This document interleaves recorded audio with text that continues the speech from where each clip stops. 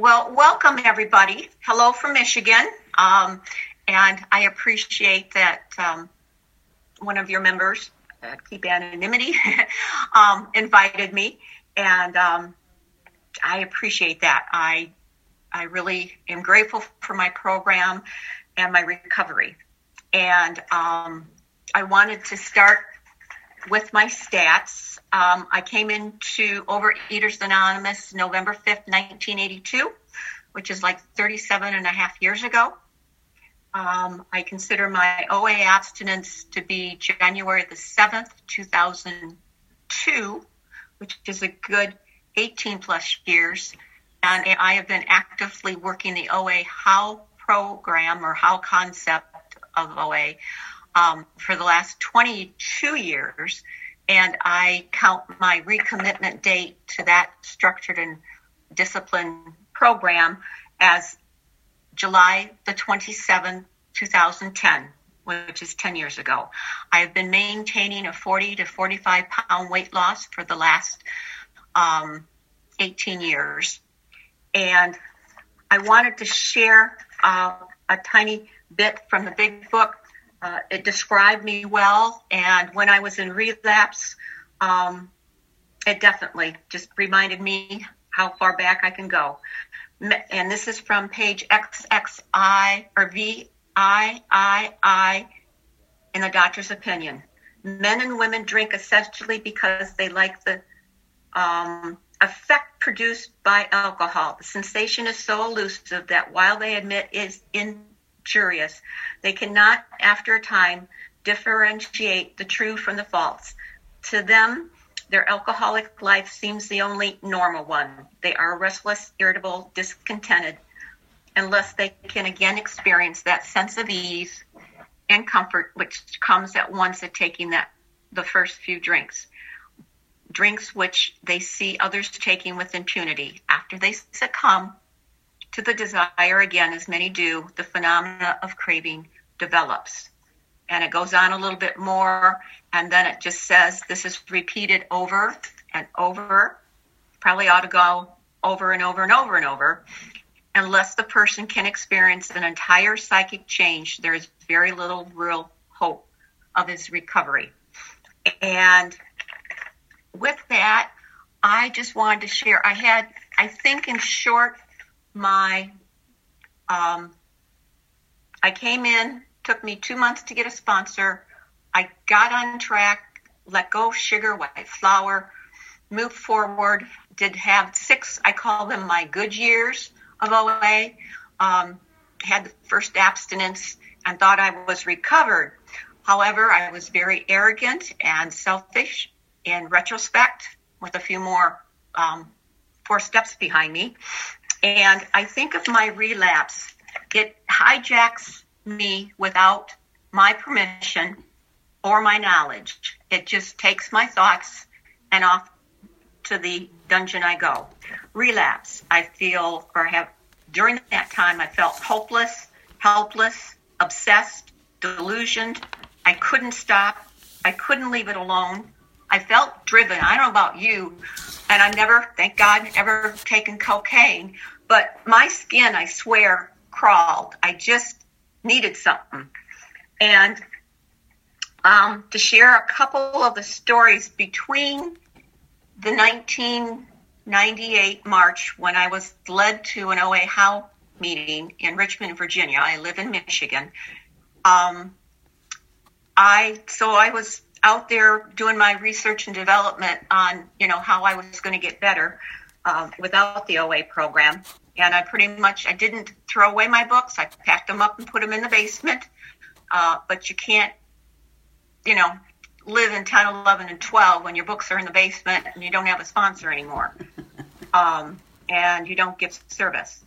So during that 10 years, things I would do, and just short descriptions, I don't need to dwell on it, but I traveled with my job, and I would go to the airport, take the big taxi back and forth, and I'd have to stop by Do Not Pass Go and pick up a Cinnabon. I'd also think that sugar-free yogurt was okay. It was a very uncomfortable feeling. I appreciate the chance to share and hopefully give some hope, because I won't, I do things differently now, which I'll share in a moment. But when I was in relapse, I'd wake up and I'd go, oh God, or good God, again. And nowadays with my recovery, I wake up and it's like, thank you, God, for another day of abstinence. There was one time during that period, I actually called in sick to work. I took my son to the babysitters.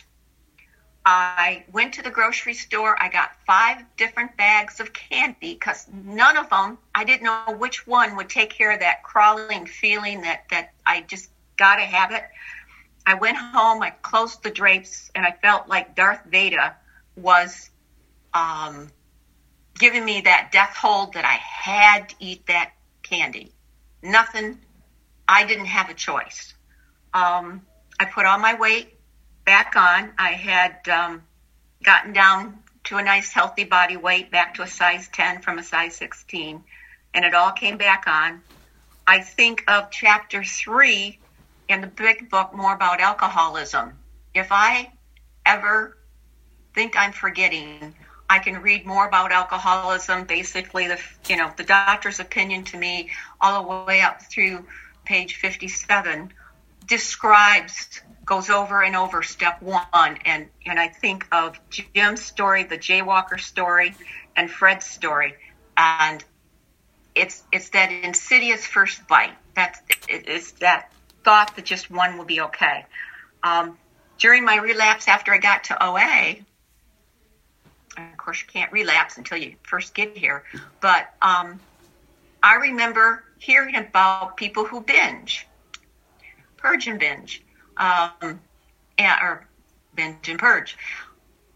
I tried that. I mean, you guys gave me another thing I could do.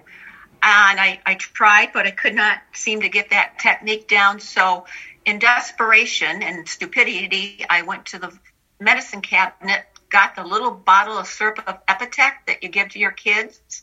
He was about 50 pounds. I'm 166 pounds.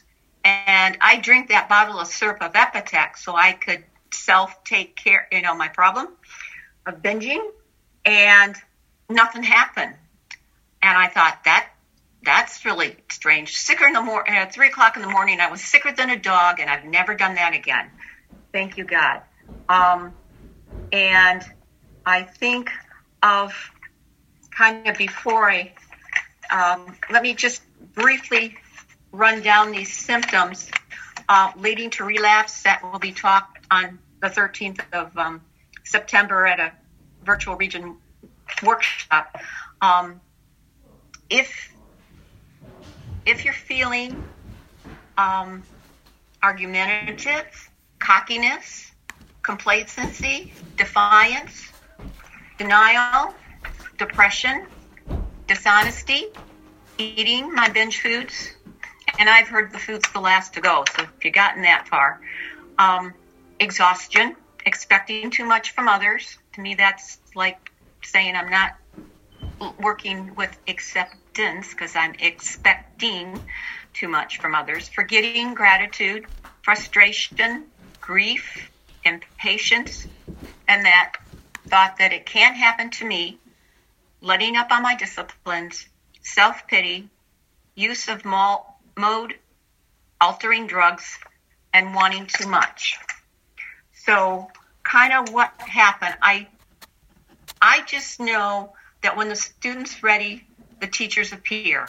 And for me, what happened is I went on a business trip, and I said to self, if you're really going to get back into OA, because that's the only thing that worked, and I tried the other stuff, I'm going to have to go to meetings down here in Richmond, Virginia. And they had this thing called HOW. And I went, I think I've heard that's not so good.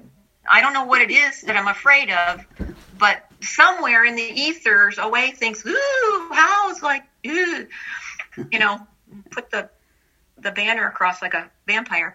So I went and I knew I needed to take phone numbers so I could start calling. And somebody said while I was writing, it's not the extra string bean, it's the decision to take it. And I thought, okay.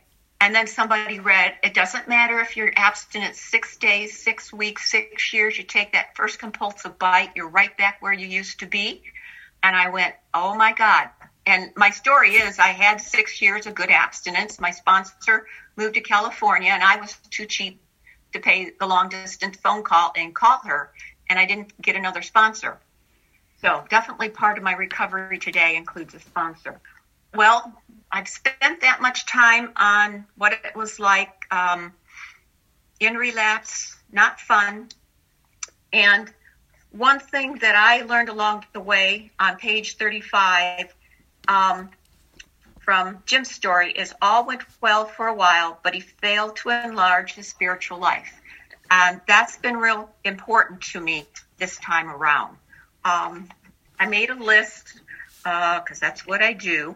And to share what I do now that I'm out of recovery, and basically on that business trip, I found somebody who had what I wanted, and I asked them how to do it, and I did what they told me to do without argument. So what's the difference between the last 18 years living in recovery and the first kind of going in and out and around the merry-go-round of food?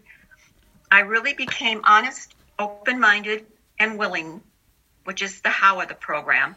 I surrendered daily, and I became extremely grateful for a power greater than myself. And that's the vow, which is like a whole nother talk. So what's the difference between these last 18 years and the first 20 or so? I went to a dietitian and I got a food plan designed for me. And it was more food than I'd been eating. And I'd been starving myself. I did a lot of those 800 calories for 2 weeks and then binge on the weekend because I didn't lose anything. I started work with an OA House sponsor. I started the process of daily reading and writing. I was told to read 10, 15 minutes, write 10, 15 minutes every day, which I've been doing for 22 years. I've had my head in the recovery books. And so what's the difference between the recovery that I enjoy and honor, respect, and the 20 years of trying to do it myself? I call my sponsor on time at a mutually agreed upon time every day. I commit my food, I eat, I weigh and measure. I choose to weigh and measure, no more, no less. If there's a food change, I do call and just clear it with a sponsor. It's part of the ego reduction, and I'm not taking my will back. I read to my sponsor what I wrote the day before. I live or engage in 3 live hookups every day.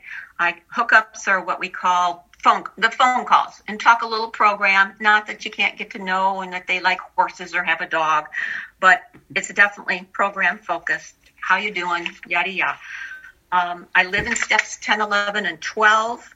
I very much have a mantra that I use with that. And so what's the difference between the last 18 years and the first 20? I go to at least one OA How meeting a week, if not more. And I give service above the group level.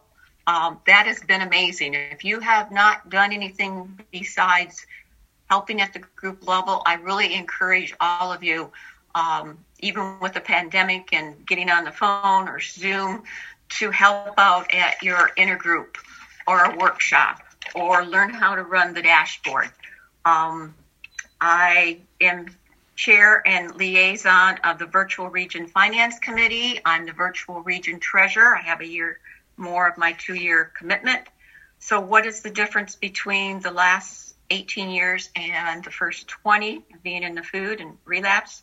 I work my program as though my life depends on it. I live my life on life terms. I don't pick up no matter what. And I write 10 gratitudes every day, and I share those with my sponsor. I do attend 2 other 12-step programs, and so that gives me at least 3 meetings a week around the program. And I will share, I think, what I do every day after I do my 11-step review. I say, after making this review, I ask God's forgiveness, inquire what corrective measures should be taken, ask Him to remove my character defects, known and unknown, because they block me from Him and of being of maximum service to Him, my family, and others. I ask God in word, thought, and deed to be humble, loving, accepting, forgiving, tolerant, patient, and I do my best to stay out of myself and in the now moment. I give those gratitudes away and just ask God how I can be of service today. And with that, thank you very much for letting me share my story. Thank you so much, Deborah. Wonderful. Thank you.